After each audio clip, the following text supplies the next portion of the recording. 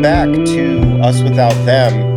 Y'all ready to dance? I'm ready. I'm ready to dance. I don't know about you. We're talking about Tie Me Up, Untie Me today, the third track on Catch For Us the Foxes. And it's a funky one out of the gate. You get this nice little guitar lick that, again, I mean, I feel like we say this a lot about a lot of these tracks. We're like, do they do that on any other song? Right? I feel like we have said that every episode. Do they do that? But seriously, do they do a funky little guitar lick like this at the beginning of any other song? I don't think so. That's a great question. Well, we'll put a pin in it and we'll track look for it. We'll look for it. They haven't yet. I'll agree with you there. I want to say, because there's always something happening before the first thing happens. Of course. I always jump to the second thing. before that funky little guitar riff, there's a really queasy sound, especially the very first moment. There's something in the lower register that is really uncomfortable sounding. And then it kind of moves into this higher space, but still, like, it doesn't quite center on a pitch. It's kind of oscillating up and down a little bit. Yeah. So because we've just had two tracks that have a kind of a pure tone feedback sound that launches us right into the beginning of it. Yeah. This is reminiscent of the last two songs, but also a variation on that theme, how to structure the opening. Yeah. So because now it's not clear that the song is going to land someplace. It's just uncomfortable. And then it's so surprising that you get this guitar to come in. Now Ricky is playing a nice, like, danceable beat on top of this queasy guitar noise that's getting us set up. And then the clear guitar riff comes in and sort of sides with the drums and pushes to the background someplace, this uncomfortable feeling that we started with. Yeah. You have anything else to say about the music, Steven? About that guitar riff? Well, it's fun to play. Sure. Yeah, sure. I can imagine. To pick up a guitar and try. It's a really fun little bit to play. Yeah, that makes sense. Well, and we've kind of talked about this kind of maritime feel a lot of their songs, and that queasiness with the fantastic danceable beat into the nice clean riff, to me feels a little bit kind of drunken, like you're kind of swaying on the deck of a boat in a sense, and you can't quite get your footing, but you can. You're staying on beat, but not quite. It's I don't know. Yeah. In every major scale and in every natural minor scale, there are two half steps. In a major scale, it's between the third and the fourth scale degree, and then from the seventh to the eighth. In a minor scale, it's between the second and third scale degree, and then the fifth and the sixth. That just sounds like bland technical jargon right now. But I mentioned it earlier in the season that what I'm kind of thinking of musically in this album is tracking the half steps. Where do they show up? Because we don't get clear leading tone 7 up to 1, up to the higher octave. We don't get those clear harmonic resolutions because this whole album is based on these natural minors where you have a flat 7 up to the 1. Just bear with me if none of that registered in your mind, dear listener. But I just want to point out that in this song, structurally, this opening guitar riff is playing around with a half step in the key of E minor between G and F sharp. So it's like the second and third scale degree of this key. So just put a note there that's the half step that the song opens with. Is the one between 2 and 3. Okay. That's all. So should we jump into the first verse then? I was looking at the leaves, climbing to the tops of the trees, but you were nowhere to be found. Just beneath all the green, you were buried like a little seed among the roots and underground. I was looking at the leaves, but I was in short sleeves, and you were like some sickness that I caught. My sweetheart moved away, swept off like garbage in the alleyway, and I need more grace than was looking at the leaves, climbing to the tops of the trees, but you were nowhere to be found. Just beneath all the green, you were buried like a little seed among the roots and underground. I was licking at the leaves, but I was in short sleeves, and you were like some sickness that I caught. And my sweetheart moved away, swept off like garbage in the alleyway, and I need more grace than I thought. Again, beautiful imagery. Mm-hmm. Yeah. The depth of the metaphors, as we said at the very beginning, the poetry, the poetic language in A to B Life is very nice, but this is another level. Mm-hmm. It's another level. So what do we think is going on here? I was looking at the leaves, climbing to the tops of the trees, but you were nowhere to be found. Who is he looking for? Well, you told us you're reading last time. I did last time, yes, that's true. Which I agree with. I think that's a straightforward and good reading, which is you is God or Christ. Yeah. I think anytime that you can see a continuity from the last line of one song into the beginning of the next one, it's really satisfying. Yeah. Yes. We don't know that they were ever written to fall back to back, but they were chosen for that order before the album was released. So, yeah. And clearly, like, the sonic texture was intentional, flowing from one song to another. So it's reasonable to guess that they had written these songs. They knew how they began and ended, and had this intentional sequence worked out before they ever went into the studio. But it could be that with Brad Wood, they worked all the details out later. Yeah, sure. Could be. Yeah. All that said, the last line of January 1979 was, I heard somewhere there was a cure for useless eyes. And that somewhere is a searching word. Yep. It's not, I heard around here, or I heard right in this place, there was a cure for useless eyes. Yeah, so if you imagine now he's going searching for that cure. Yep. Mm-hmm. Yes. That's where we begin this song. Yeah, there's a quest now, in a sense. Yeah, and I just, this is something I mentioned in the last episode. It's something that we talked about in the first season. I can't remember which episode it was exactly, but I talked about this distinction in theology between natural revelation and what's called special revelation, right? I think that was the ghost. Okay, so very early on then in the first season. But essentially what that distinction refers to is the idea of, where knowledge of God comes from. In some Protestant traditions, particularly Calvinism, Calvinist-related derived traditions, the only location of knowledge of God is from the Word of God itself. Right. And I know we often hear that, or we talk about the Bible or hear the Bible spoken of as, quote, the Word of God, because literally it is in the tradition understood to be the words of God sort of inspired to human hands and written down by humans. Yeah, I even used that phrase last episode.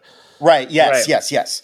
Right. But in the context of special revelation, Word of God refers specifically to Jesus. Yeah. Right. As the Logos, Logos being the Greek word that literally means word. Right. The beginning of the Gospel of John is, in the beginning was the Word, and the Word was God, and the Word was with God. The Word being Jesus Christ, because Jesus's words, right, in the gospel, the words that he spoke were literally the words of God, because Jesus was God. And so the idea is that knowledge of salvation, knowledge of who God is, can only come through that special revelation of Christ. In other older, actually, Christian traditions, in Catholicism and Eastern Orthodox Christianity, there's a notion of natural revelation. And in natural revelation, knowledge of God can come from the natural world, right? So you can look at creation and from that derive sort of knowledge of who God is, right? In Catholicism, the world is full of these signposts, I think, as I said last time, that point us in the direction of God. And so it's interesting that he's, in the beginning here, if we're going to read this as God, in these first two stanzas, he's looking for that, right? He's trying to find that signpost, right? And he's going to the tops of the trees. He's going to the highest heights, right? That's how I understand this idea of tops of the trees, right? He's going to the highest of heights, the grandest, things. Yes. You could even imagine tops of mountains or something like that. Yeah. But trees works better as a contrast to the next stanza, which is that beneath all of the green, right, you were buried like a little seed among the roots and underground. So, and this is an idea that's going to be carried out throughout this song, right? That God is so hard to find for him right now, that he is so easy to miss. And it's also worth noting, right, comparing this back to January 1979, with that image of being 7 stories up and being unable to see, right, the creatures and their covert conversations and so on, right? There's like a kind of parallel imagery here, right? That that God is hiding like those creatures down the passers-by, right? Well, and think all the way back to the French verse in Bullet to Binary. Yes. He looks up to the hills. He looks to the mountains. It was Bullet to Binary where you talked that is about where we had that because we talked about Israel. Yep. And yet he didn't find his help when he looked up to the mountain. And so there's something very tangible and up close and believable about the loftiest place he can imagine being the top of a tree, because you can walk up to a tree and touch it and just climb the tree right there. He's not looking up into the sky and looking for God up there. He's not looking to the top of the mountain. It's the closest thing at hand that is tall. Right. True. And he's trying to get close to it in a way that from the 7th floor balcony, someone looking from that vantage point can't see the details of what's going on. He's getting to the tops of the trees, not just to be lofty, but to be close. He's looking at leaves. That's a very up in your face image. Yeah.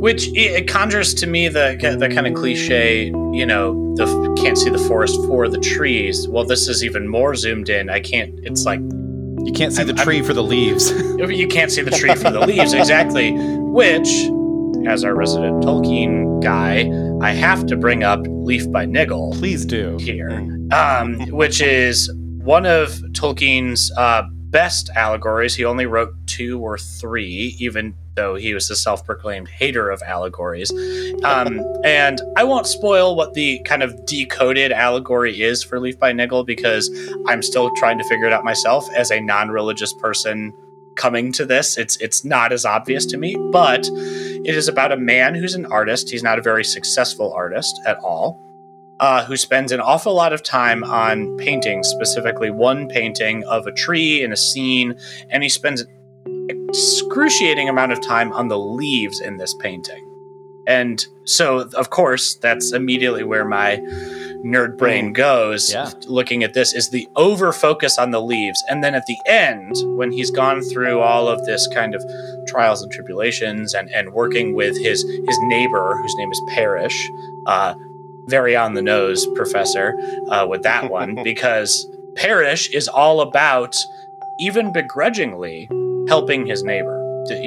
He's doing things he's a common parishioner. I'll do the thing for my neighbor because that's what I'm supposed to do. It's what my pastor or what have you told me to do, as the good book said. But they both go through essentially a purgatorial cleansing in the Catholic tradition, when Catholics still believed in purgatory, in that they have to work. They go to a workhouse, literally to work through kind of preparing themselves for this next place. And then it's this beautiful moment where the tree that Niggle was painting turns out to be real and be in this place. So he made that, but Parrish made these other pieces. And so there's this beautiful kind of closing all things together there. And I see that in these first 2 stanzas of verse 1, with the looking at the leaves, climbing to the tops of the trees, and then beneath all the green, buried like a little seed among the roots and underground. There's this really nice kind of symmetry there with this. Yeah. And I also want to, at the risk of jumping too far ahead into Brother Sister, we've mentioned a couple times the Spider songs. And I just want to kind of draw a quick contrast or put a pin in something, right? So the leaves here are green, right? They are alive. They, when you're looking at green leaves, like if you live in a place that has seasons, I grew up in a place that did not have seasons. Well, we had 2 seasons, hot and not as hot, right? Right. But now, having lived for a while in a place that has seasons, right?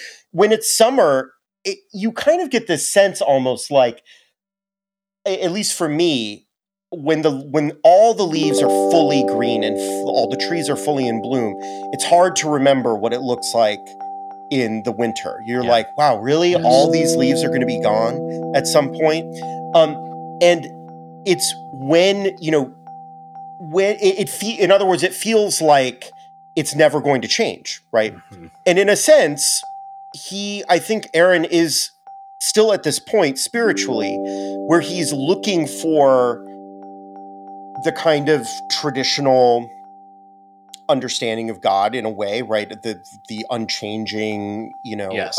Immutable notion of God. Yeah. But in the Spider songs, the leaves are changing colors, right? Yes. Yellow leaf, orange leaf, brown leaf, dead leaf, right? And I just want to, I don't want to dive too much into like reading those songs right now. No, I just want to pin that right now, right? Yeah. That something changes in Brother Sister because in those songs, right, he's coming to this understanding of natural theology.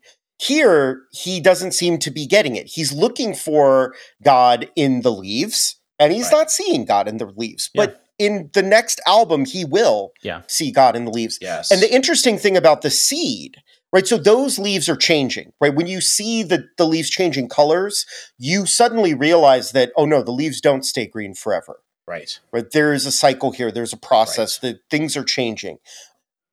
But a seed changes too, right? Yes. To be buried like a little seed, right? The seed has not reached its full potential yet. And I'm not saying that like Aaron is like a process theologian or an open theist or something like that and believes that God changes like over time. But I think there's something there, right? In these contrasting images. Absolutely. And the last, it's another Tolkien reference, but this is a brief one. If you've ever read The Hobbit, in the chapter Flies and Spiders, when Bilbo is sent up a mighty oak tree to try to get a view throughout Mirkwood. And I actually think that's a really nice parallel here because they happen to be in a shallow valley, so it looks, from his perspective, the trees go on and on, but that's because he's in a bowl and he can't see the edges of the bowl. That this valley is, the bowl being the valley. So he's climbed, you put in all this effort looking for something, and then you literally can't see it because of the perspective you're at currently. And it's just so lovely. Yeah. The other thing I'll say, that kind of circular, cycle of life that you're talking about, Joel, the band very clearly validates that with the promotional stuff for the farewell tour. Yeah, that's true. I think it was every day or every week for 7 weeks, they released a kind of retooling of some of the lyric or some of the music of the last track of each album.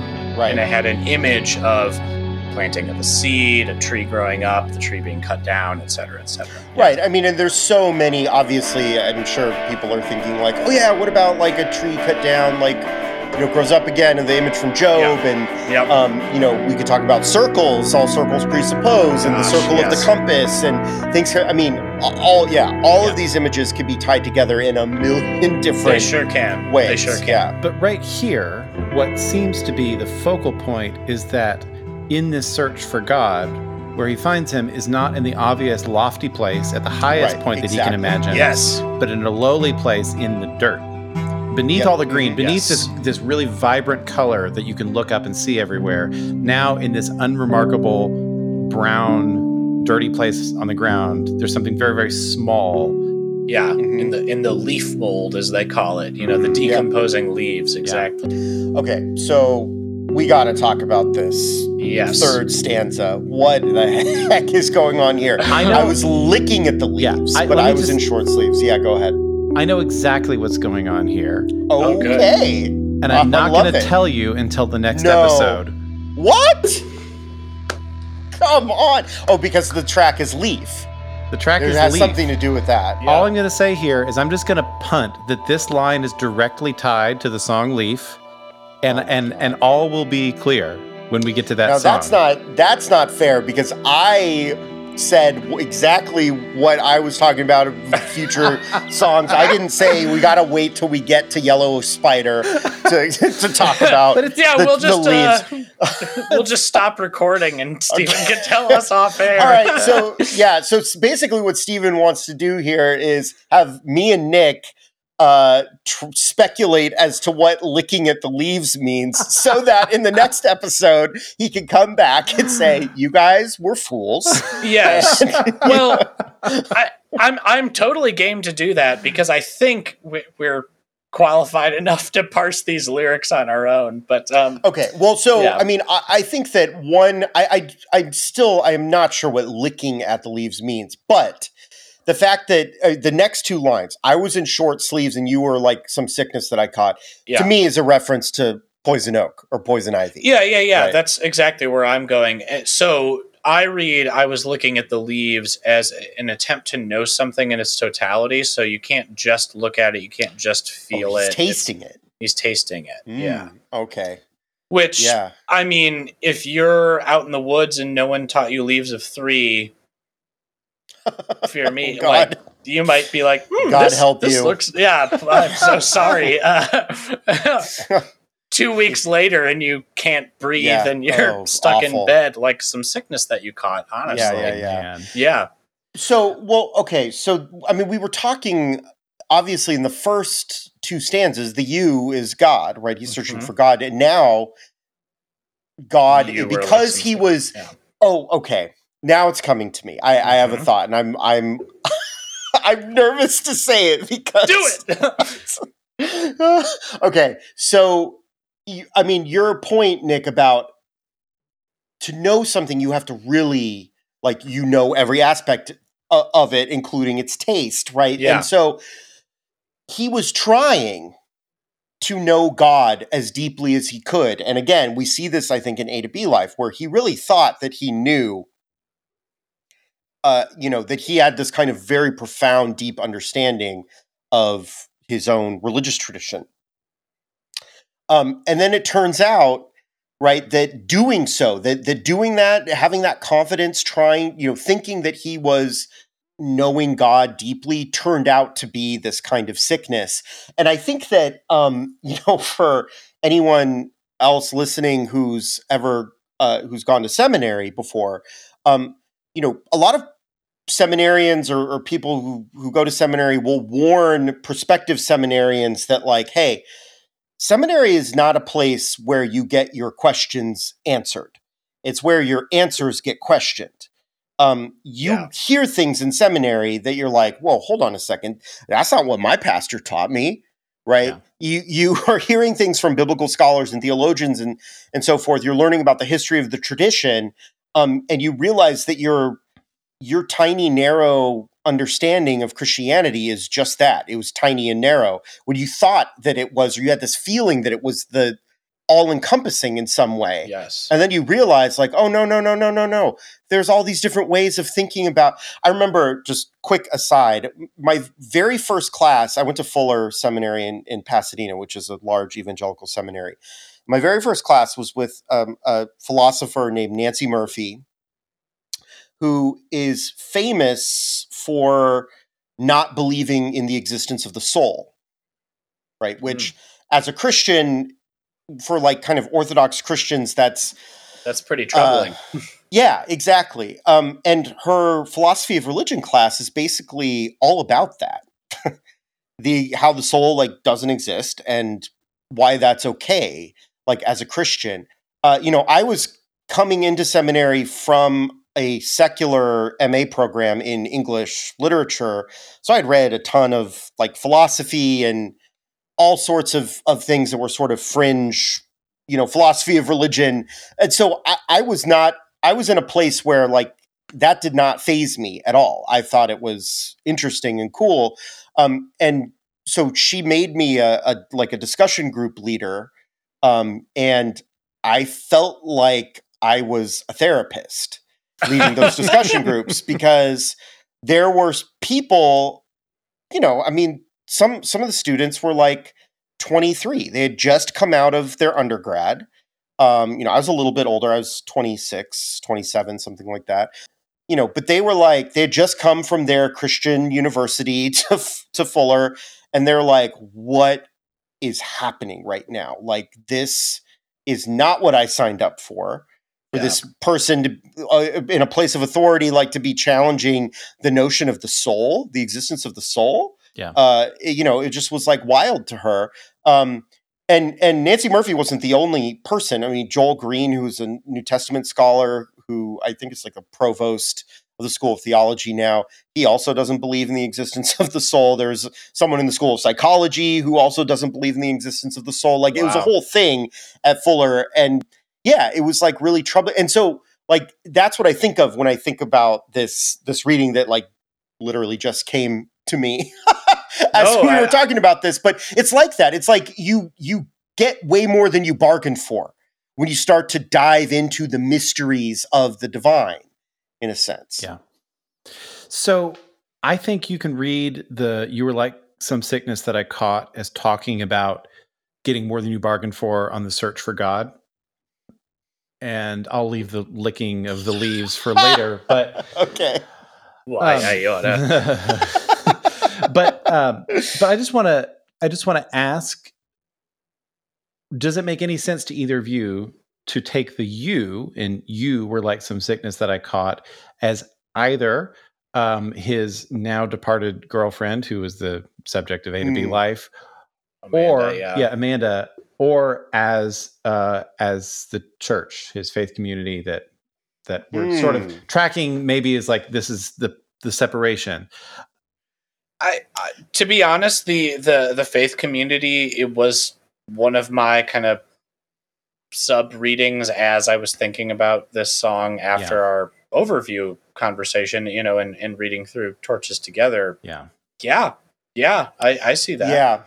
Definitely. I think it could be. I think that makes sense, because it still fits with the looking at the leaves. If that is him tasting, right, trying to get as much knowledge about God as he can.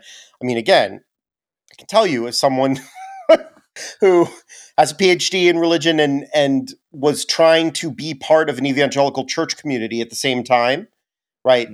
Looking at the leaves, exploring all there is to know, all the, as much as I could about what has been written and thought about with regard to God, and studying the nature of religion and thinking about those kinds of really hard questions. It was like I was a sick person. Yeah. I mean, we talked about this last time, right?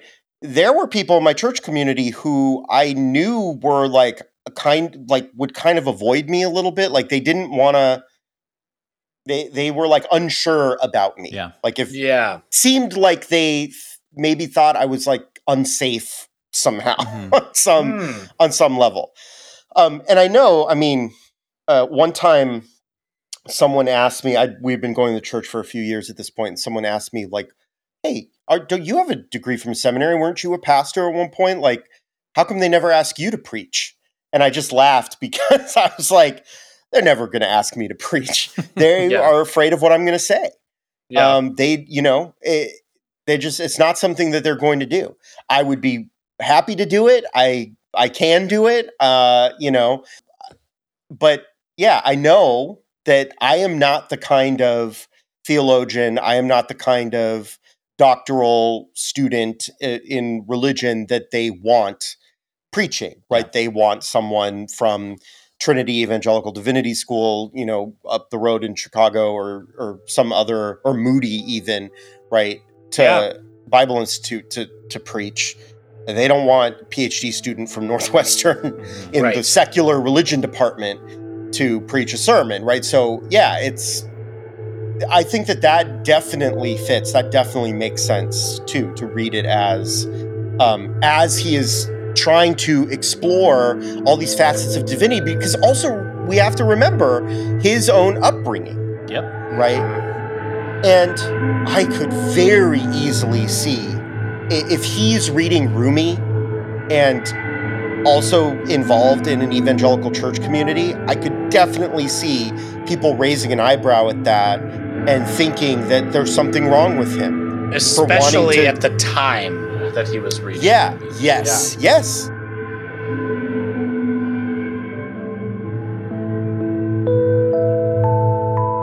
It's worth noting here, and maybe this will come up again, that the point of entry that Aaron had to Rumi, which is the same that most folks in America do, is the edition put out by Coleman Barks, who is sort of reinterpreting Rumi's poems from other English language translations from the Victorian era.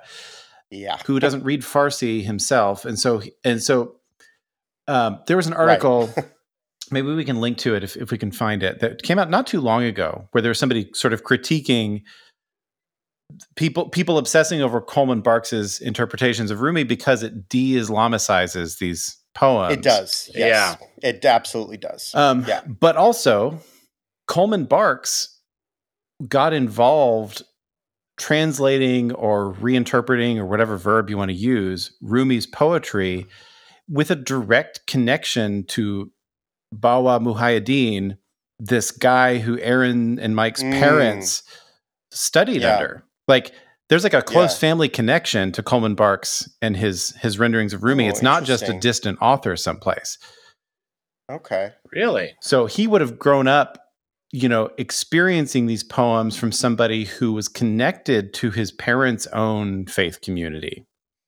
Yeah. Interesting.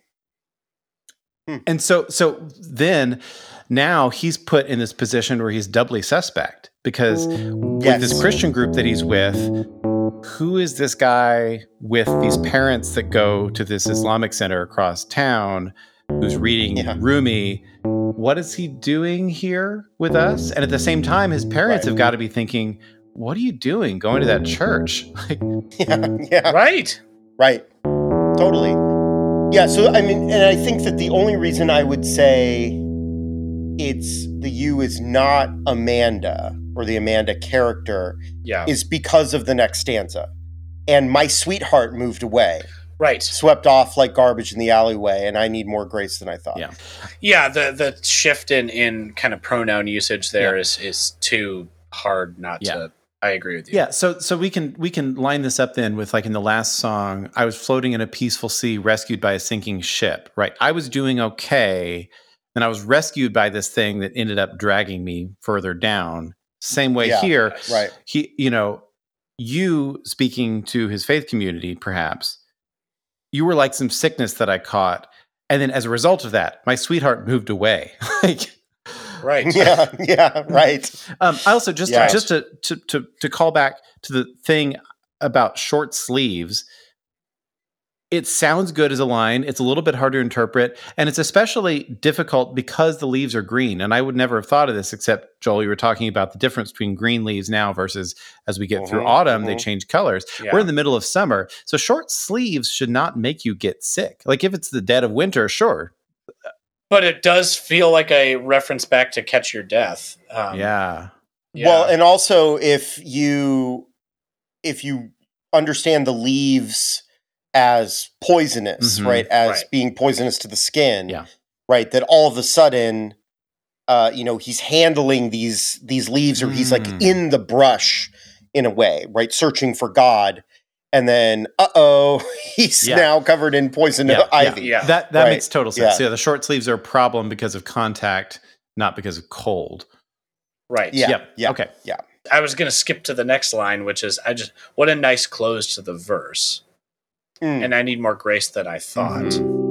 That's a nice moment of self-realization. Like, to me, fairly honest. Like, Yeah. Holy crap. I'm now realizing I need a lot more grace than I thought I did. Yeah. Well, and especially like contrast that to all the conversations we had about A to B life, where it seemed like the narrator was continually caught unaware of how much grace he actually needed. Yeah. Right. And when it hit him like a ton of bricks. Yes. Right.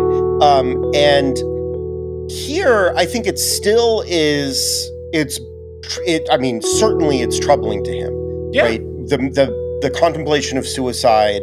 And so like, but it's more of, it's not so shocking or something, right? Yep. It's more of like a melancholy, like, ooh, I need more grace than I thought. Yeah. Like, well, and I think we can even put a finer point on it, that the grace that he needs is because of a specific incident, not just because his life in general needs it. Because the lines that precede it, okay, he's talking to his church. You were like some sickness that I caught. My sweetheart moved away, swept off like garbage in the alleyway. It's like I am culpable with you all, the sickness that I caught, for doing this to her. Yes. That she was swept off like garbage. And now, oh my God, what have I done? I need more grace than I thought.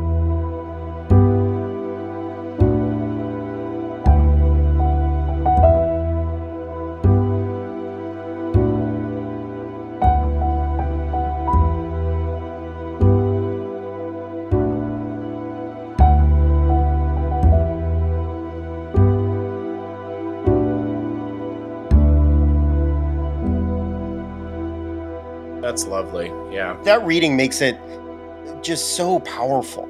It sure does. Because, I mean, I know for folks who are not practicing Christians, or those who, again, feel, disaffected by the church, like, it probably feels so rare to hear a Christian, like, acknowledge this kind of failing. Yes. Right? And say, like, I messed up so bad, and I need grace, right? But in a sort of non-pious, like it's a very real, authentic sort of recognition here. Well, and correct me if I'm wrong, but grace in its essence is something given to those who don't deserve it. We in secular society think of, if you have not done something to harm other people, then you deserve things because you've done good. But kind of flip that on its end in the Christian perception. Like, no. The people who need the most grace are the people who are the most failing, because they kind of need help getting back on the path. Right. Well, so it's, in the Protestant tradition, everybody has, like, no one can do anything that warrants salvation from God. Like, there's an utter gulf between us and God, and there's nothing you can do, right? There's no amount of good that you can do in the Protestant tradition, right? It's just the grace of God that is given to you as a gift that you accept through your faith in Jesus Christ, right? So, the Catholic tradition also has this notion of accepting the gift of grace from God. Yeah. But once you accept that, that's step one.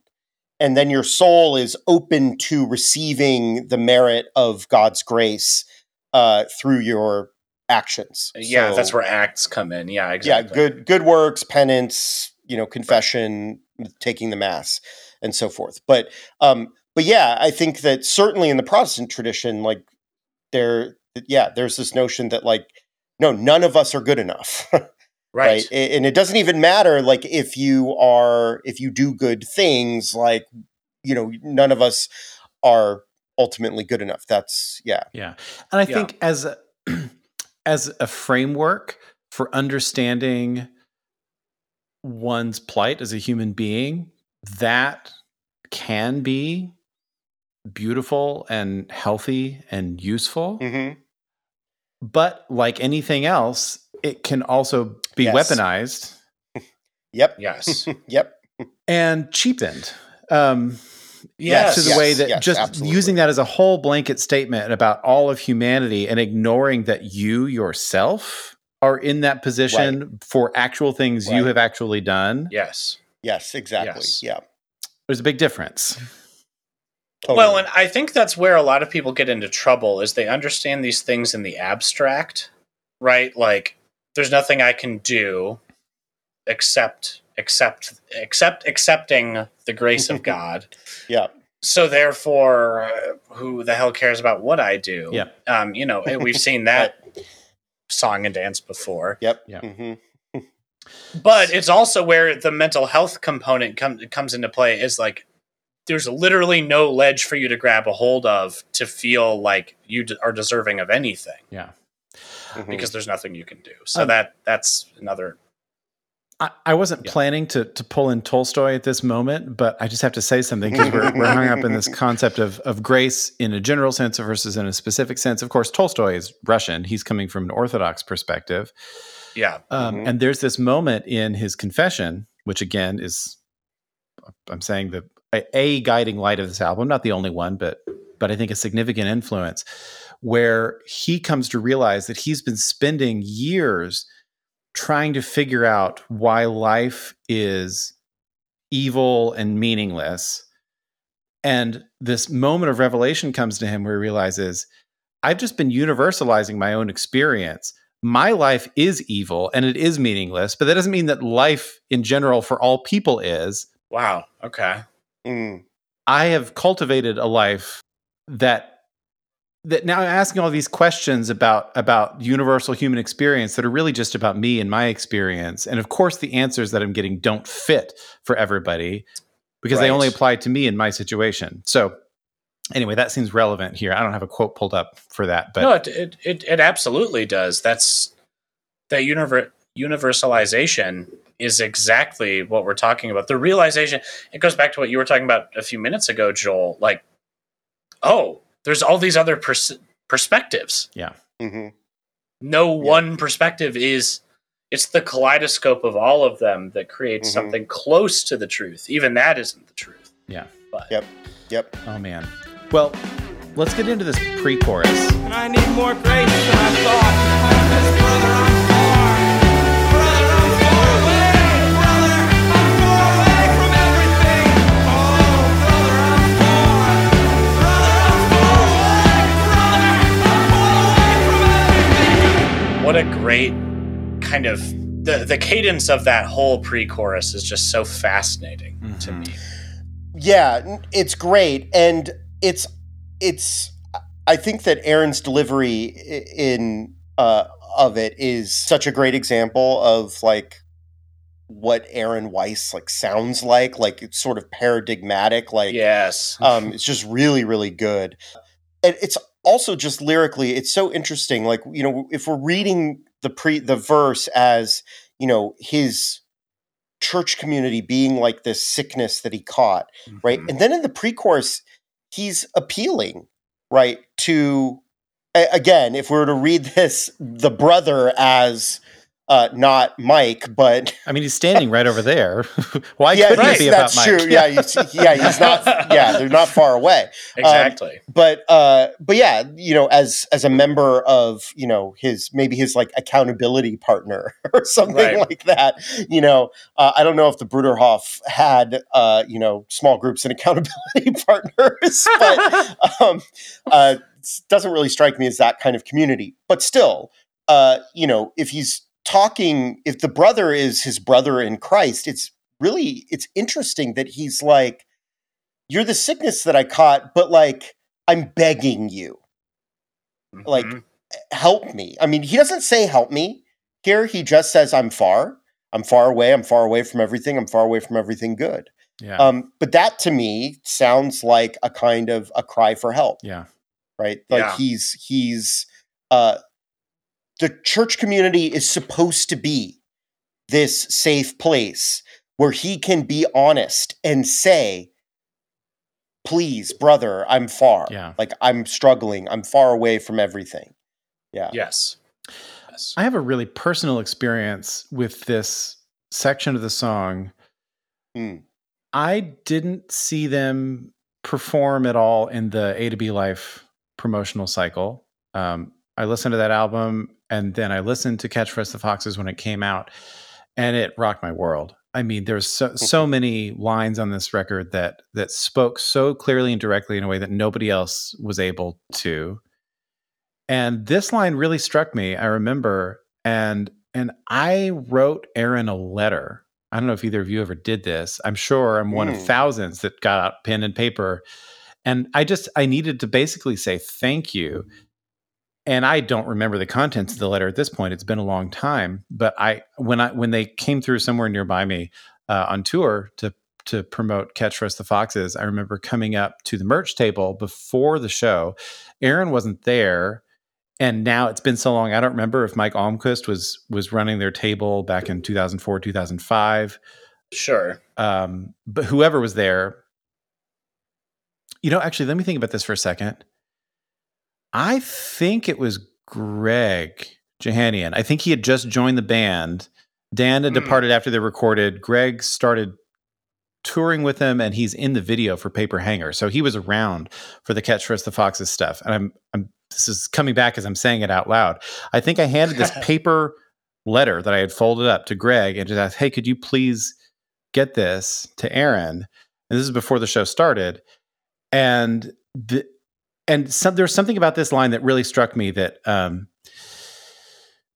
very admission of him being far away from everything good is what made him trustworthy, that this was somebody that maybe actually had some goodness in him that was worth emulating or seeking out, because I was around people that would never say anything like this. Exactly. Right. And so then I remember standing in the crowd that night, and I'm sure this is all projection and fantasy, because there's no way. Let me just say my experience, and then I'll critique it. I remember when they played Tie Me Up, Untie Me, I was standing in the crowd, and I felt like when he got to this moment in the song, he just looked me directly in the eye and was saying this to me, brother, I'm far away from everything good. Like, do not project that onto me, that now I have some sort of, capacity to improve your life. I'm serious about this. No, there's nothing good to look for here.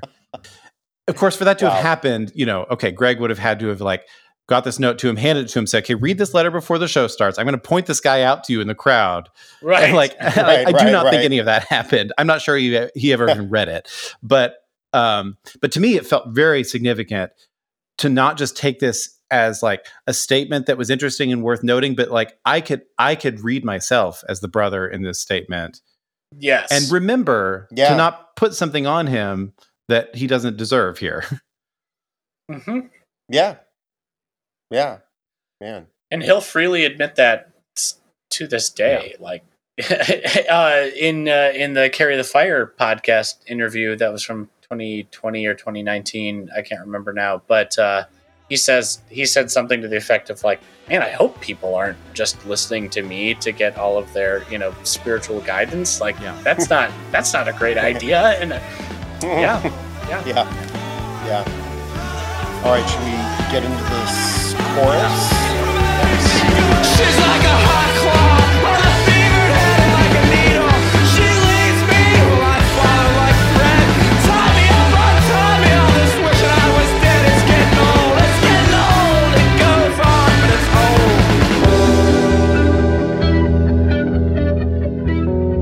old. She's like a hot cloth on a fevered head, and like a needle she leads me while I follow like thread. Tie me up, untie me. All this wishing I was dead is getting old. It's getting old. It goes on, but it's old. So I think, the first thing that kind of jumps out at me is the connection between the fevered head and the sickness. Yeah. Right. That he caught. Yeah. And so, I mean, the she, I think, are we in agreement that is Amanda? Her being like a hot cloth, but I mean, obviously a hot cloth on a fevered head is a bad idea. Yes. That you put a cool compress on a fevered head. So she being like a hot cloth on a fevered head means that somehow she is making the sickness worse. Right. Just in that line, obviously. I mean, yeah. Right. But I'm just curious. Yeah, I mean, it's for a song that so far has been about the search for God and this kind of worry about being far away, right? About being alienated, maybe feeling alienated from the community, being angry or upset or feeling guilty about what happened to his sweetheart, right? Now the chorus, right, begins with this line, she's like a hot cloth on a fevered head. It's interesting to me that all of a sudden, right, the chorus gets this focus in on the she, on this she character that we have not really seen up until this point, right, in the record. It almost feels out of place because of that. Right. So I think you, if you want to read it as being his sweetheart, because we already had that line just recently, you can make some sense of it that way. That, okay, he's fevered, and then like the memory of her is making this experience of feeling sick within this community even worse. And then she's been swept off like garbage in the alleyway. So now he's wanting to follow her out.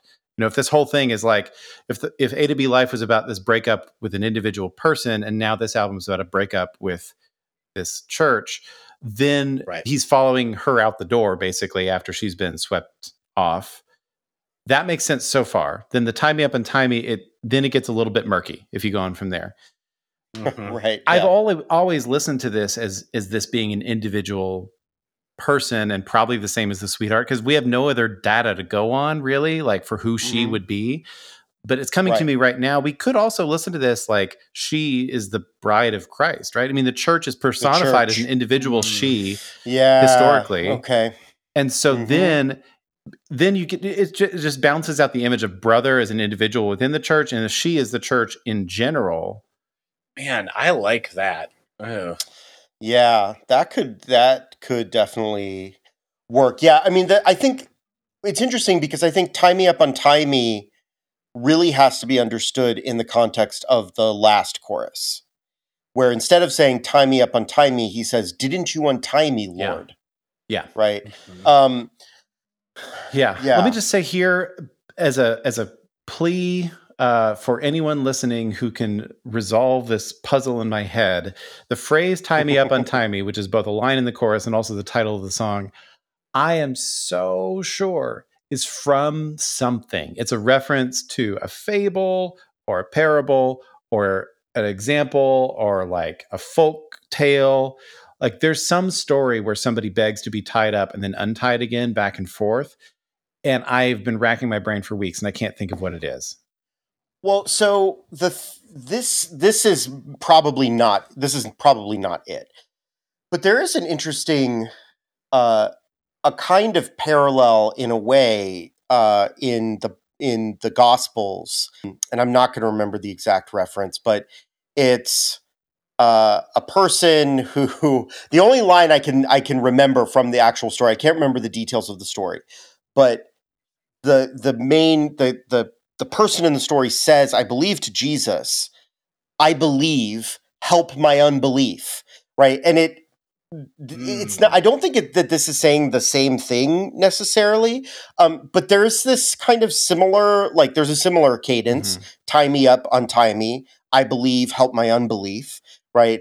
And there's a similar kind of like there's a parallelism, right, of these opposites being like connected together. So that always kind of has popped into my head for a little while, hearing this line. The other thing from the Gospels that comes to mind, and this is not premeditated, it's just as we're sitting here, I'm thinking, you know, Jesus says, whatever you bind on earth will be bound in heaven. Whatever you loose on earth will be loosed in heaven. And binding and loosing is a weird way that we don't talk now, but literally the action being described, you could say, whatever you tie up on earth will be tied up in heaven. Whatever you untie on earth will be untied in heaven. That there's this parallel between what's happening in our plane of existence and in God's space somewhere that may be at play here and what he's trying to do with these lines. But if you're picturing the hot cloth on the fevered head as the church making this sickness even worse, and if he's following her, the church, like a needle like thread following a needle. Now you get, the eye of the needle with the camel, this other image, this famous image that Jesus gives, that a camel can't fit the eye of the needle. Right. Which, as an interesting side note, I marvel that translators have not jumped on this, but I think like the word for camel and the word for like a thick rope is like one character different. And so it's entirely possible that image of the camel is just a scribal error. And that what he was trying to say is that you can't fit like a big chunky rope through the eye of a needle, which makes way more sense directly. Yeah. Way more sense. Way more sense. Whatever. It's funny you say that. I think I made a reference to the religion PhD Dan McLachlan on TikTok, and I think he talked about that very thing, like in reading is that in the Hebrew Bible or in Greek? That's in Greek. It's Greek. I think, although it could be one of these things where like you have to look at the word in Aramaic and see the difference, and then. Right. And that's where you notice that it could be a scribal error. And I'm not a Bible scholar, but same. Clearly. Anyway, but then the language of tie me up, untie me starts to come into view, that there's this like side by side with the needle pulling thread versus a rope that you would tie somebody up with, that we're in that territory. And then you get the binding and loosing on earth and in heaven, and all those imageries just crash into each other right here. But the result of all that is whatever back and forth is going on, he just comes to the end of it and says, all this wishing I was dead is getting old. And that's a shocker. Like whatever is going on in the imagery before that, now we're just in a really straightforward statement. Yes. Yeah. Which I know, Joel, you've got a great thing to go off on, but the one reference that I always think when I hear "it goes on" certainly conjures up in my mind a little bit of our dear friend Kurt Vonnegut. Yeah. Yeah. So it goes, et cetera, et cetera. Right. It goes on. Right. Yeah. It goes on. Yeah. I do think that line, it goes on, is sort of a, like, I know this, like, this is a normal thing. Yes. But it's getting old. Sure. Yeah. So in the last episode, I mentioned T.S. Eliot and the love song of J. Alfred Prufrock. And I do want to bring that up here, but I think that it might make more sense if I first read verse 3 before reading the relevant section of Prufrock. Okay. Yeah, go ahead. I was swimming through the waves for what must have been days, but could find no relief. When I started sinking down, I thought for certain I would drown until I saw you in the ocean underneath. All the bright-colored fish tell of a treasure in a dull shell, such subtlety, so easily missed. You, my hidden pearl of pure and perfect love, and I'm the living example of 100% the opposite of this. Okay.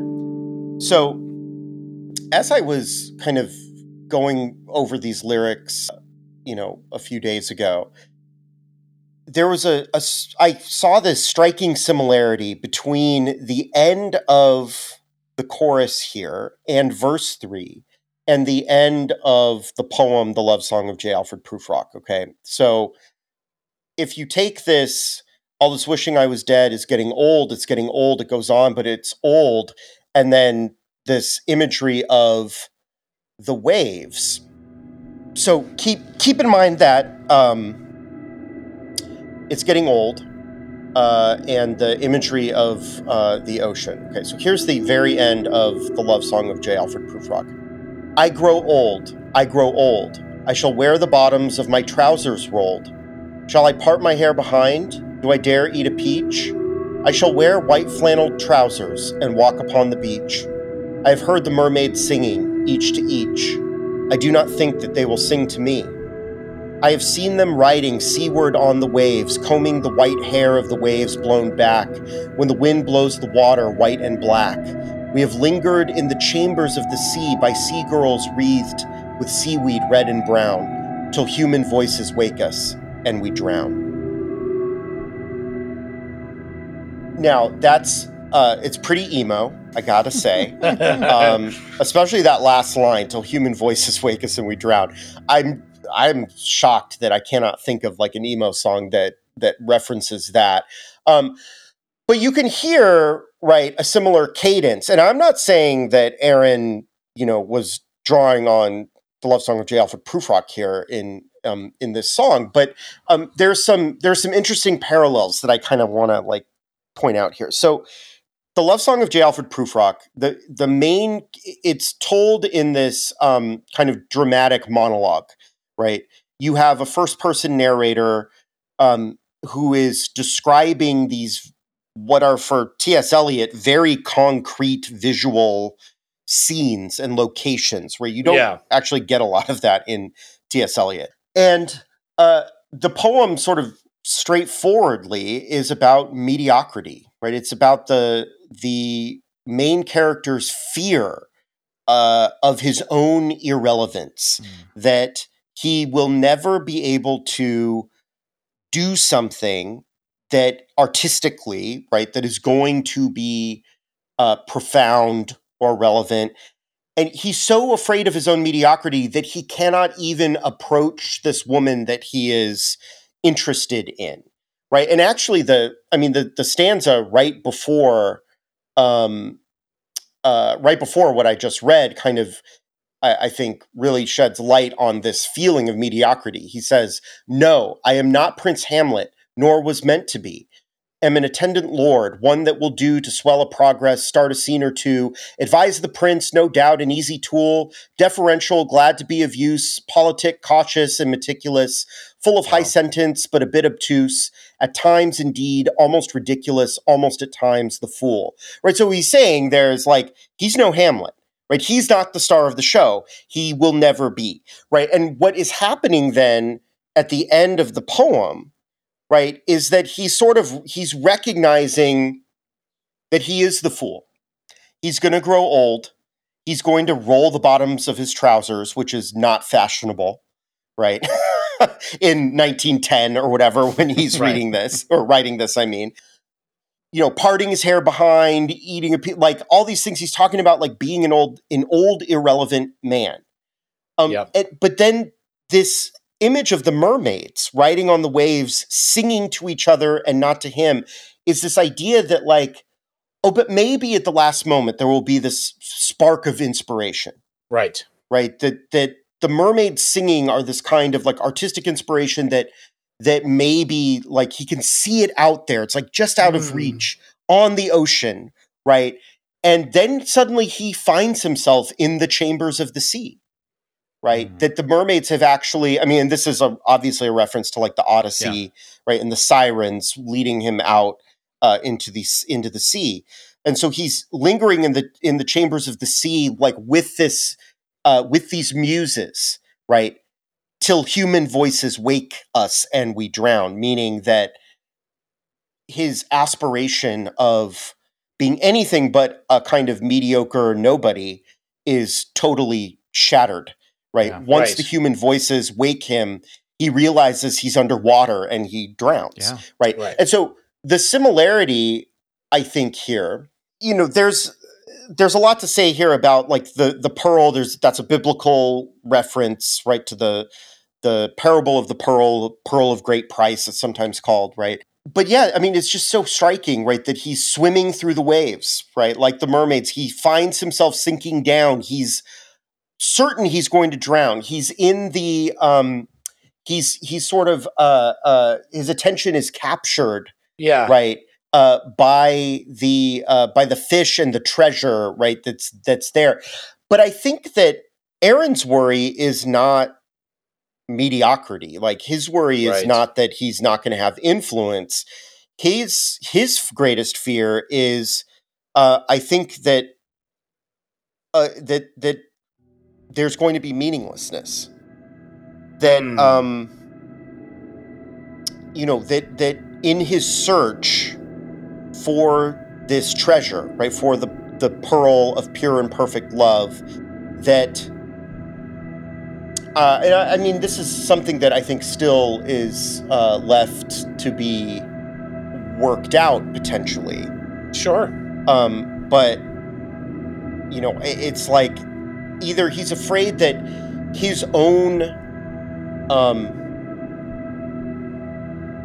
failings, right, or are going to render this search for God and meaning utterly meaningless, or that in the end it's not going to give him the thing that he's looking for, right? That he's actually not going to be able to find it, right? So I think that it's just a really interesting parallel to me.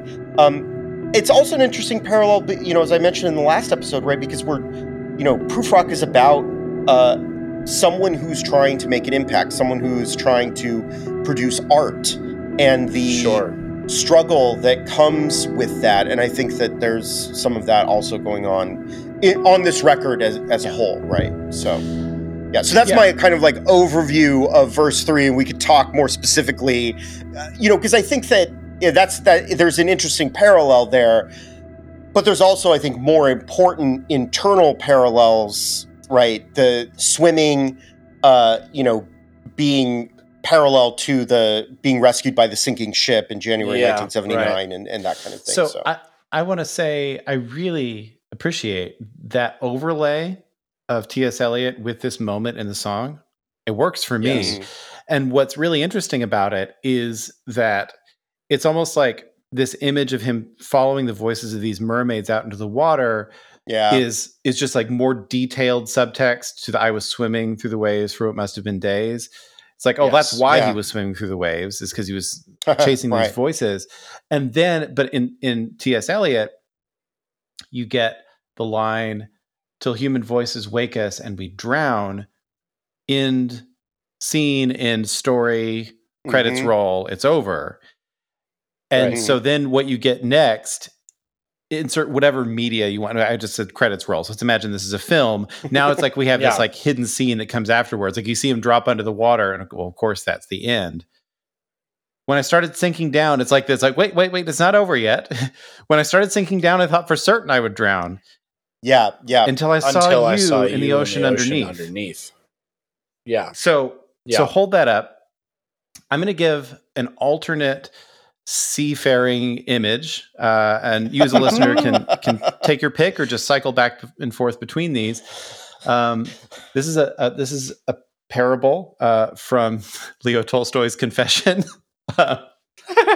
Okay, we're definitely going to have some kind of voting competition on the Facebook group. Which reference is better, T.S. Eliot or Tolstoy? Well, and Tolkien is just the ever-present reference, so sorry. So paraphrasing a really profound image in this Confession of Tolstoy's, after a long search of trying to figure out the meaning of life, he gives a parable of everyone being given a boat and some oars and dropped into the water at the beginning of life. You don't know how you got there, but here you find yourself all of a sudden, you got oars and you got a boat, and there's a strong current pulling everyone in one direction. And so he looks around him and sees all these people sitting in these boats being pulled along with the current. And then he realizes, as he's starting to pay more attention, that he hears the sound of the water getting louder and louder. And he's thinking, oh, we're about to hit some rapids and some heavy waves, possibly even go over a cliff. And all these people who are just sitting here letting this happen to them are going to die. And I don't want to be a part of that. Well, I've got these oars. I better start rowing. So he starts rowing against the current. And eventually, after working really, really hard to go against the current, he makes it to the opposite shore. And then he's explicit about what these images mean to him, that he says that the opposite shore is where you actually find God, but that this current pulling you away from that is all the weight of human religious tradition. And that you're given this opportunity of your freedom to pick up the oars and struggle against that, and if you are able to maintain that, then you'll reach that opposite shore. So keep that image in mind. And now Aaron ups the ante even more. He doesn't have a boat or oars. He's just dropped into the water I was swimming through the waves for what must have been days and could find no relief. Like, he's still being pulled in this current down this way of tradition, and he's trying to swim against it. And eventually he can't keep up. When I started sinking down, I thought for certain I would drown. And then here's the shocker in this read of it. Until I saw you in the ocean underneath. He thought he had to make it to the opposite shore. And at the moment that he dies, or is about to die, or thinks he's going to die and drops under the water, then the one he was looking for is actually hidden down there. And the whole thing bursts into Technicolor, right? All the bright colored fish, which, you know, if we're going with this natural religion, he's looked to these green leaves as the source, perhaps. Yep. Yes, now he's looking at the most obvious thing, whereas before the obvious thing was the green leaves. Now it's all these bright fish. This really draws your eye. You're swimming in schools. It's amazing motion as well as color and light. But they're not talking about themselves.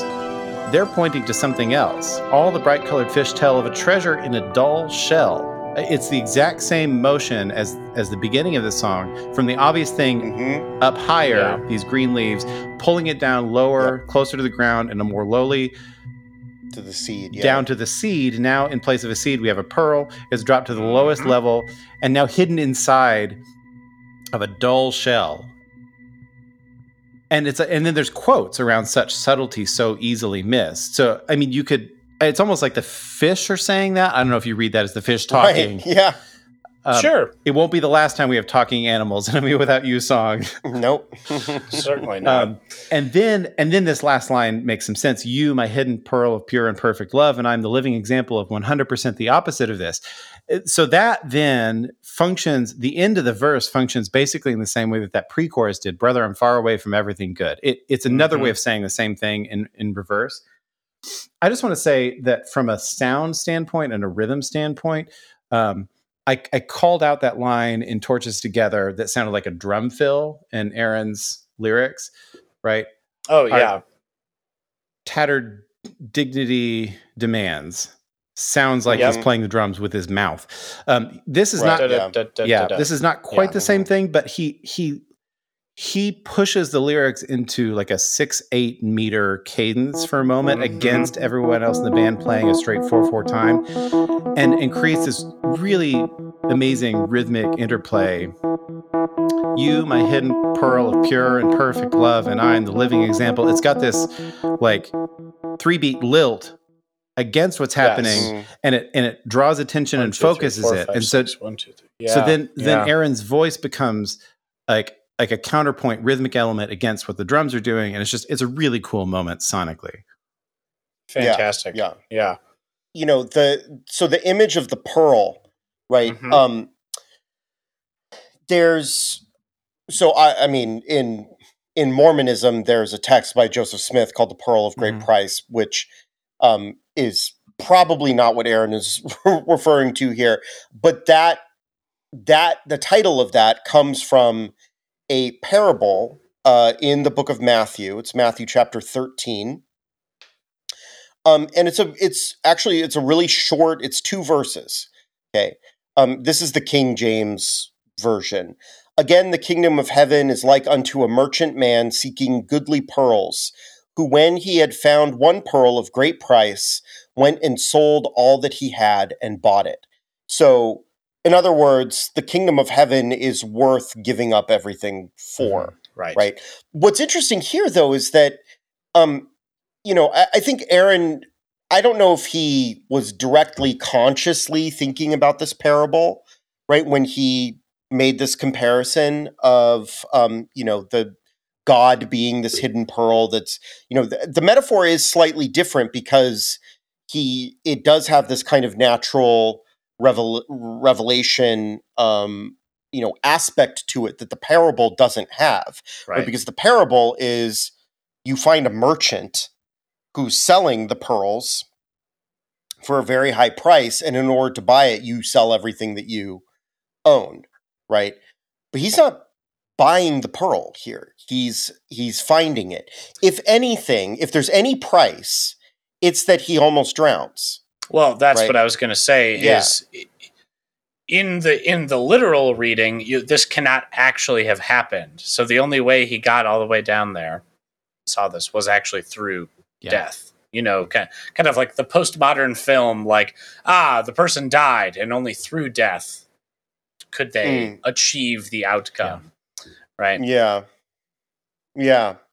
Well, I mean, you could read it that way. You could also, I think you could also read it in some ways the opposite, right? That he's saying, I thought I would drown, but then I saw you, and like discovering the pearls, what saved me, even though I am the living example of 100% the opposite of pure and perfect love.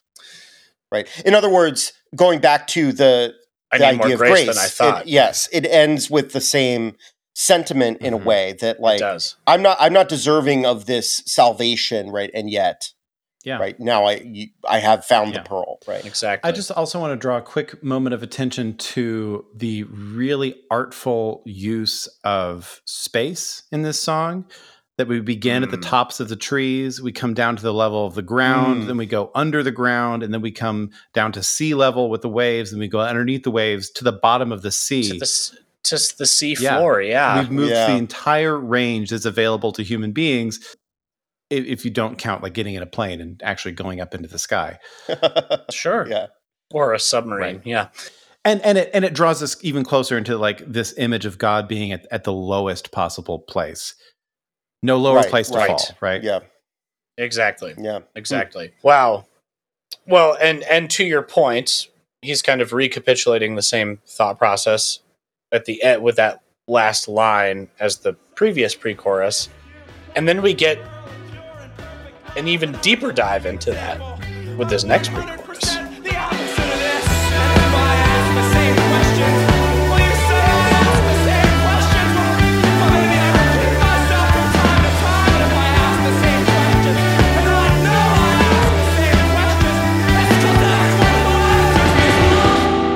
So this pre-chorus is one of my favorite Aaron Weiss-isms. So talk about I guess if I ask the same questions, well, yes, sir, I ask the same questions. Well, maybe I repeat myself from time to time. But if I ask the same questions, then I know I ask the same questions. It's because everyone who answers me is a liar. Love that. And again, it's another one of these, like, it's true. Like, you're just seeing Aaron Weiss on full display here. Like the way he delivers these lines, the point of it all, he wants to fix it.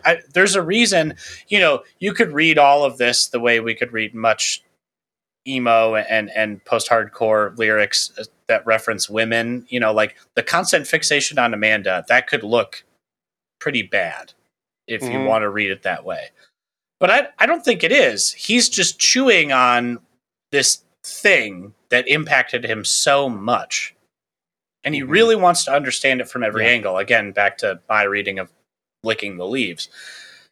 And that's what this is. I'm going to keep asking the same questions because, Joel, as you said, when you're in seminary, your answers get questioned. That's the whole point of discovery. That the older you are, the less you know, in a sense. Or the more you know that you don't know anything. Said a different way. I'm going to talk about Tolstoy's confession again. Please. I'm not going to leave this alone, guys. Good. So in that book, Leo Tolstoy is basically asking, what is the meaning of life? He puts it in a lot more words than that, but that's the core question that he's asking. And he goes, and there's a whole section where he talks about seeking out answers in all the natural sciences. And the answer they give him is basically, you're a bunch of atoms that have somehow come together in an interesting way. And just stay a bit longer in a sense. Yeah. And then he goes and he says, well, that's not satisfying. They basically confirm that life is meaningless.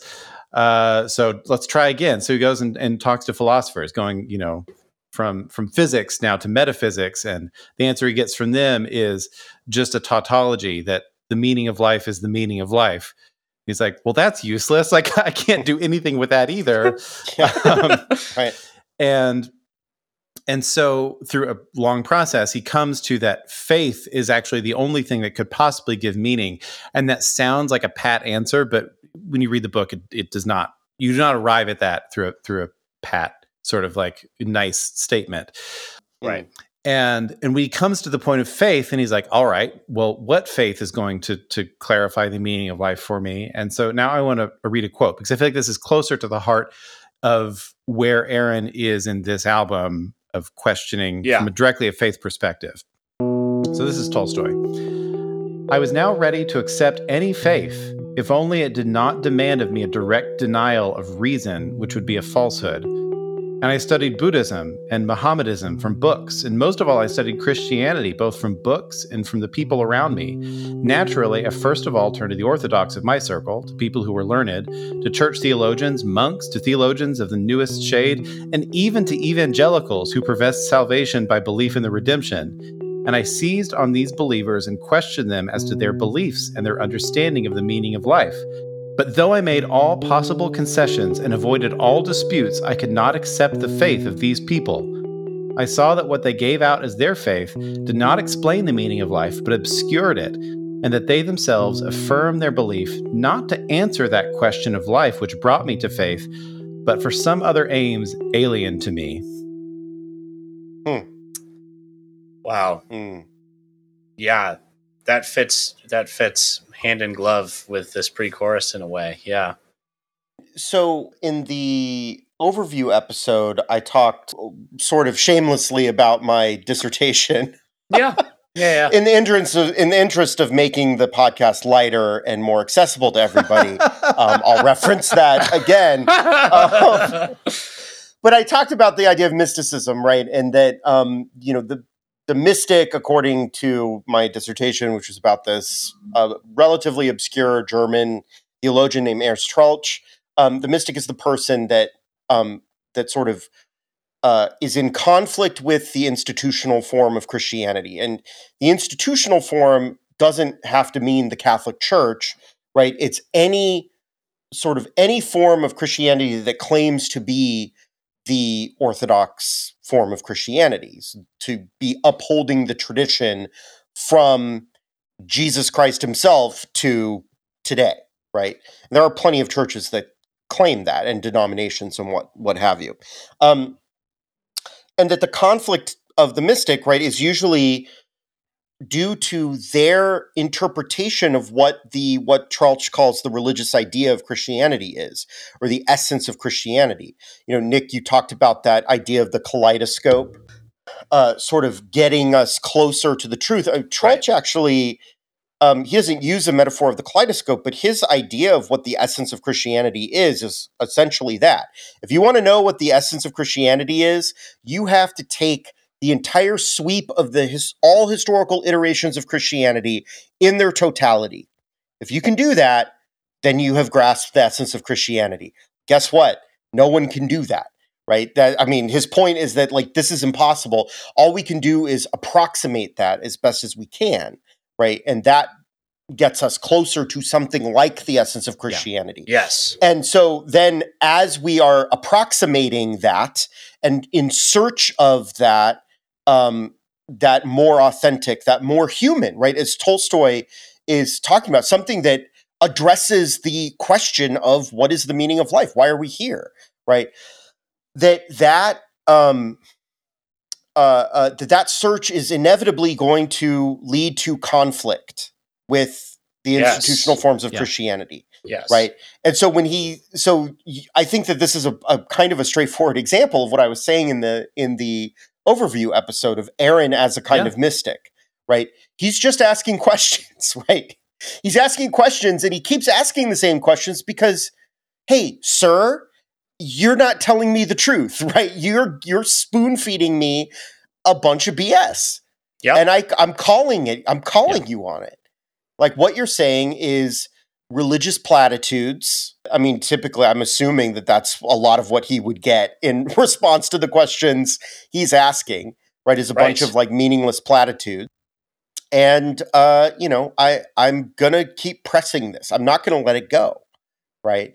It's interesting. I like the Tolstoy reference because I can't remember if it was Dostoevsky or Tolstoy, but the sociologist Max Weber, who was a contemporary of Troeltsch's, and Troeltsch actually gets his typology of the church of Christianity from Weber.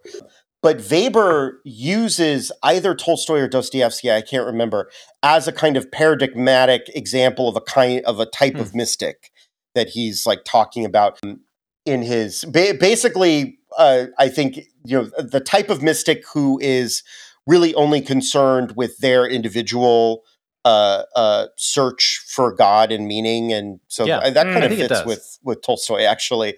And is not really concerned with the rest of the world, right, is really more concerned with their, I mean, that in some ways that maybe doesn't fit quite with Tolstoy, but anyway, yeah, that's it's interesting. Well, it sounds like, and I have not read A Confession, so I don't know, but from Stephen, your fantastic explanations thus far, it sounds like that was the journey he was on, and then towards the end, he realized, I'm actually impacting all these other people. Right. So it's like you have this complete 180.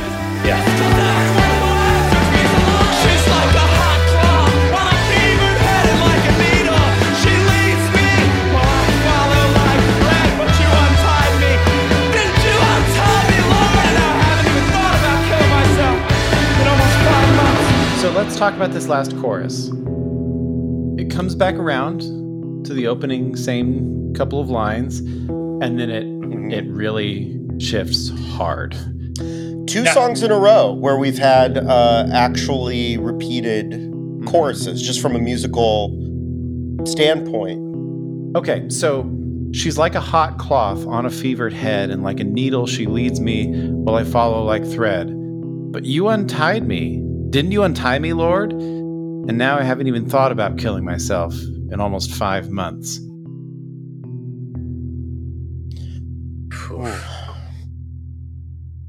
Yeah. I really appreciate how when they do this song live, Aaron changes the amount of time.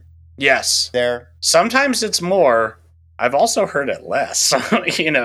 Because he's still struggling at times. Of course, yeah. Well, the thing about the 5 months, as you experience it on this album, and it's even emphasized by the way that happens in live performances, is that it is chillingly specific. Yes. Yeah. Mm-hmm. Yes. Something changed. Almost 5 months, right? It's like he knows the exact day.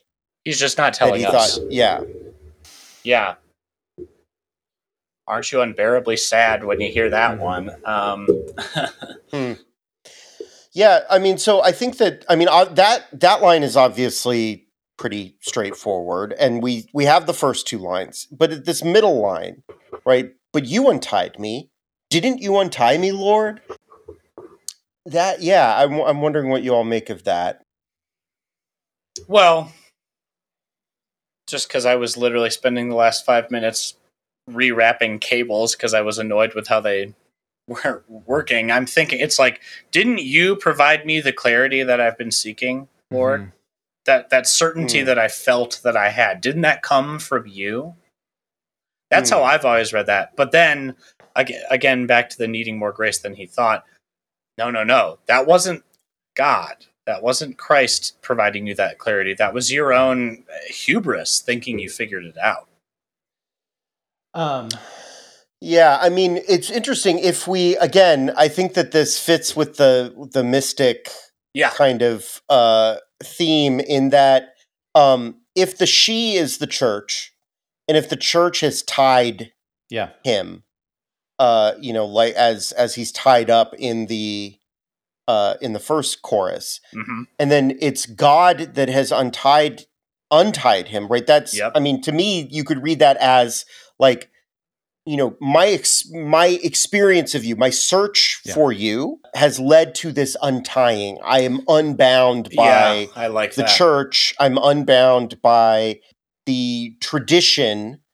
The institution has bound me, and my mystical revelation, right? My sinking to the bottom of the sea and discovering the pearl, right? That has untied me. And now, because of that, there's something positive, right? I haven't thought about killing myself in 5 months. Yeah. Jesus clearly saw his own mission as an expression of what Isaiah talks about. Mm-hmm. I think in the Gospel of Luke, he shows up for the daily synagogue reading, and it happens to be this passage from Isaiah. So Jesus says, he's come to proclaim the year of the Lord's favor, and he's come to open blind eyes and to make the lame walk and all this. And so then he rolls up the scroll, stands up and says, today this has been fulfilled in your hearing. And they try to go throw him off a cliff and drown him in the ocean. Like that's his community's response to him reading this and saying that he's going to fulfill all this. So if you have that as a backdrop, that Jesus is thinking in terms of Isaiah as a blueprint for his own mission, including all the suffering servant passages that we talked about in the last episode. Mm-hmm. I just want to read this one verse, Isaiah 58:6. This is the New International Version. Is not this the kind of fasting I have chosen? To loose the chains of injustice and untie the cords of the yoke, to set the oppressed free and break every yoke. And so thinking of this in the context of a community that would make him feel bound up, and then to see somehow in this individual connection to the Lord that the mission here is to untie the cords that bind him. Yeah. And that the kind of fasting that he's been called to by all these people around him somehow is different than that. It's almost like, where the Lord says several times, I think, across the span of the prophets in the Hebrew Bible, that, I desire mercy, not sacrifice. There's something greater than what you think is supposed to be going on here. And in this case, it's mm-hmm. untying the cords of the yoke to set the oppressed free. So that comes to mind as a reasonable read of this image. I love that. Yeah. Yeah, totally.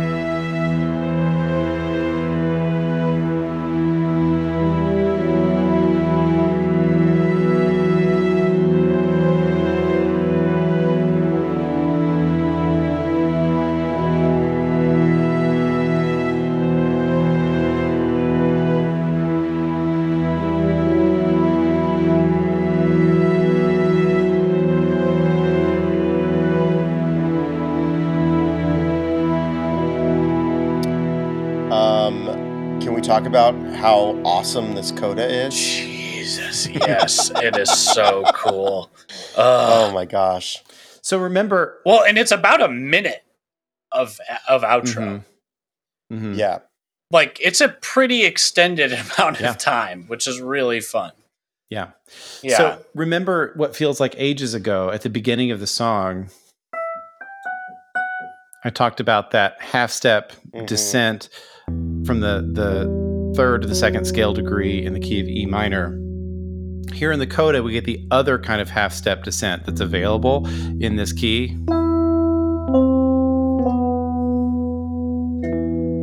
Mm-hmm. We get E, C, down to B natural, and then down to E an octave below. And so now we have from the sixth down to the fifth scale degree. It's just half steps, but this has such a heavier weight to it. It doesn't feel like you're just kind of coming back around to the beginning to repeat the riff. No, this is dragging you down. And we've not had anything like this yet on the album, and certainly not yet in this song. It is a novel, new sound, which draws your attention to it and makes you feel the full weight of what's going on musically.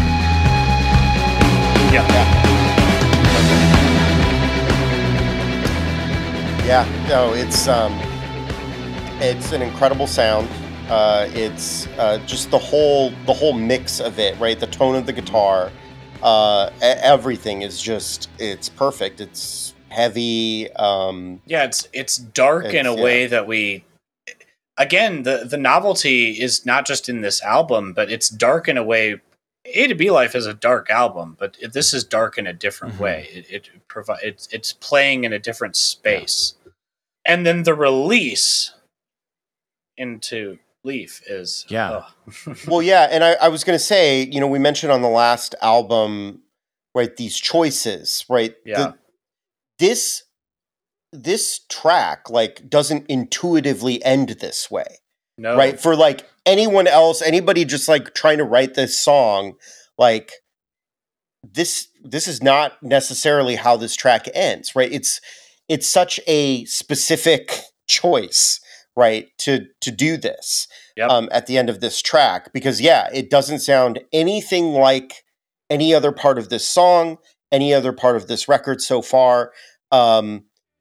It's really in some ways it maybe foreshadows some of the heaviness that is coming, like on My Exit Unfair. Like the chorus of that song is pretty heavy. So in some ways I think it foreshadows some of those later moments.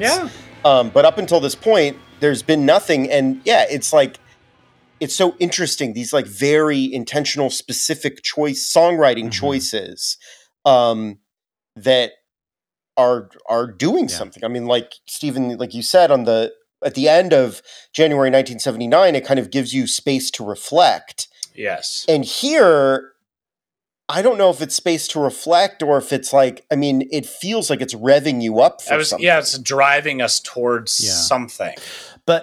But then again, we get that release into kind of space, openness in really the next two tracks. Well, even if you don't think of it as being reflective, it's still a kind of musical commentary on the last line. I mean, you have to remember, even though we've kind of teased these themes out in places, and the last season we talked a little bit in Silencer, the last episode, there's these literary references to people that have some mention or actual connection to suicide.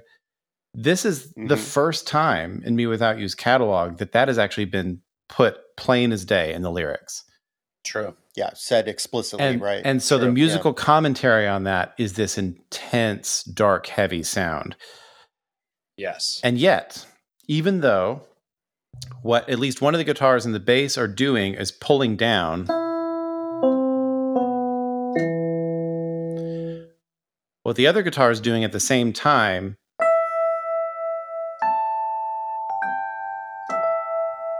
starts on an E, the same tonic pitch that the other stuff is using to pull down, and then comes up again, raises a little bit higher the next time, goes back to that, and then the last time that guitar says something is... And it's raising higher and higher and higher until this last thing is an E and then a D, almost an octave above, down to a C, and then back down to the E again. So it's reaching to try to like get out of that loop, and it comes really close, and then it doesn't quite. But there is this rising gesture that's happening, almost parallel to No Lower Place to Fall in the last song, where like the lyrics are going downward, but the sound of it is going up. Now here we have this pulling down from most of the band. Well, one voice is rising higher and higher. And of course, then the next song is called Leaf, and we're almost coming right back to the top of the tree that we left at the beginning of this song. And so we have this pulling out in both directions, and somehow we need to land where we can start talking about being up in the tree again. And so here we have it in the music itself.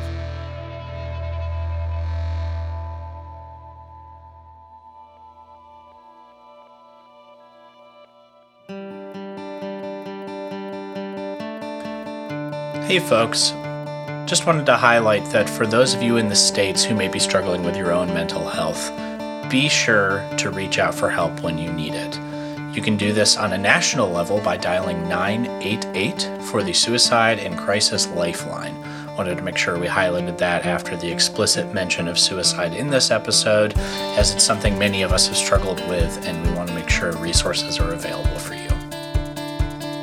On to lighter things, be sure to rate and review us on Apple Podcasts as well as Spotify, since this is going to be a great way to help us grow the podcast and get to more listeners.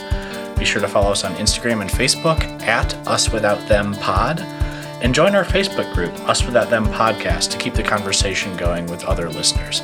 You can also follow us on Twitter at UsWithoutThem, and be sure to share your favorite episodes on your favorite platforms.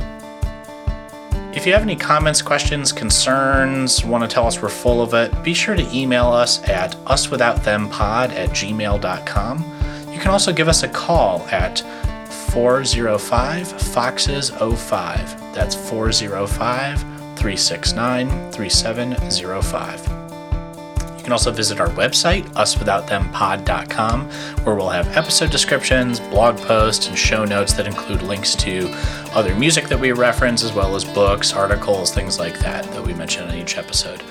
Bye, and see you next time.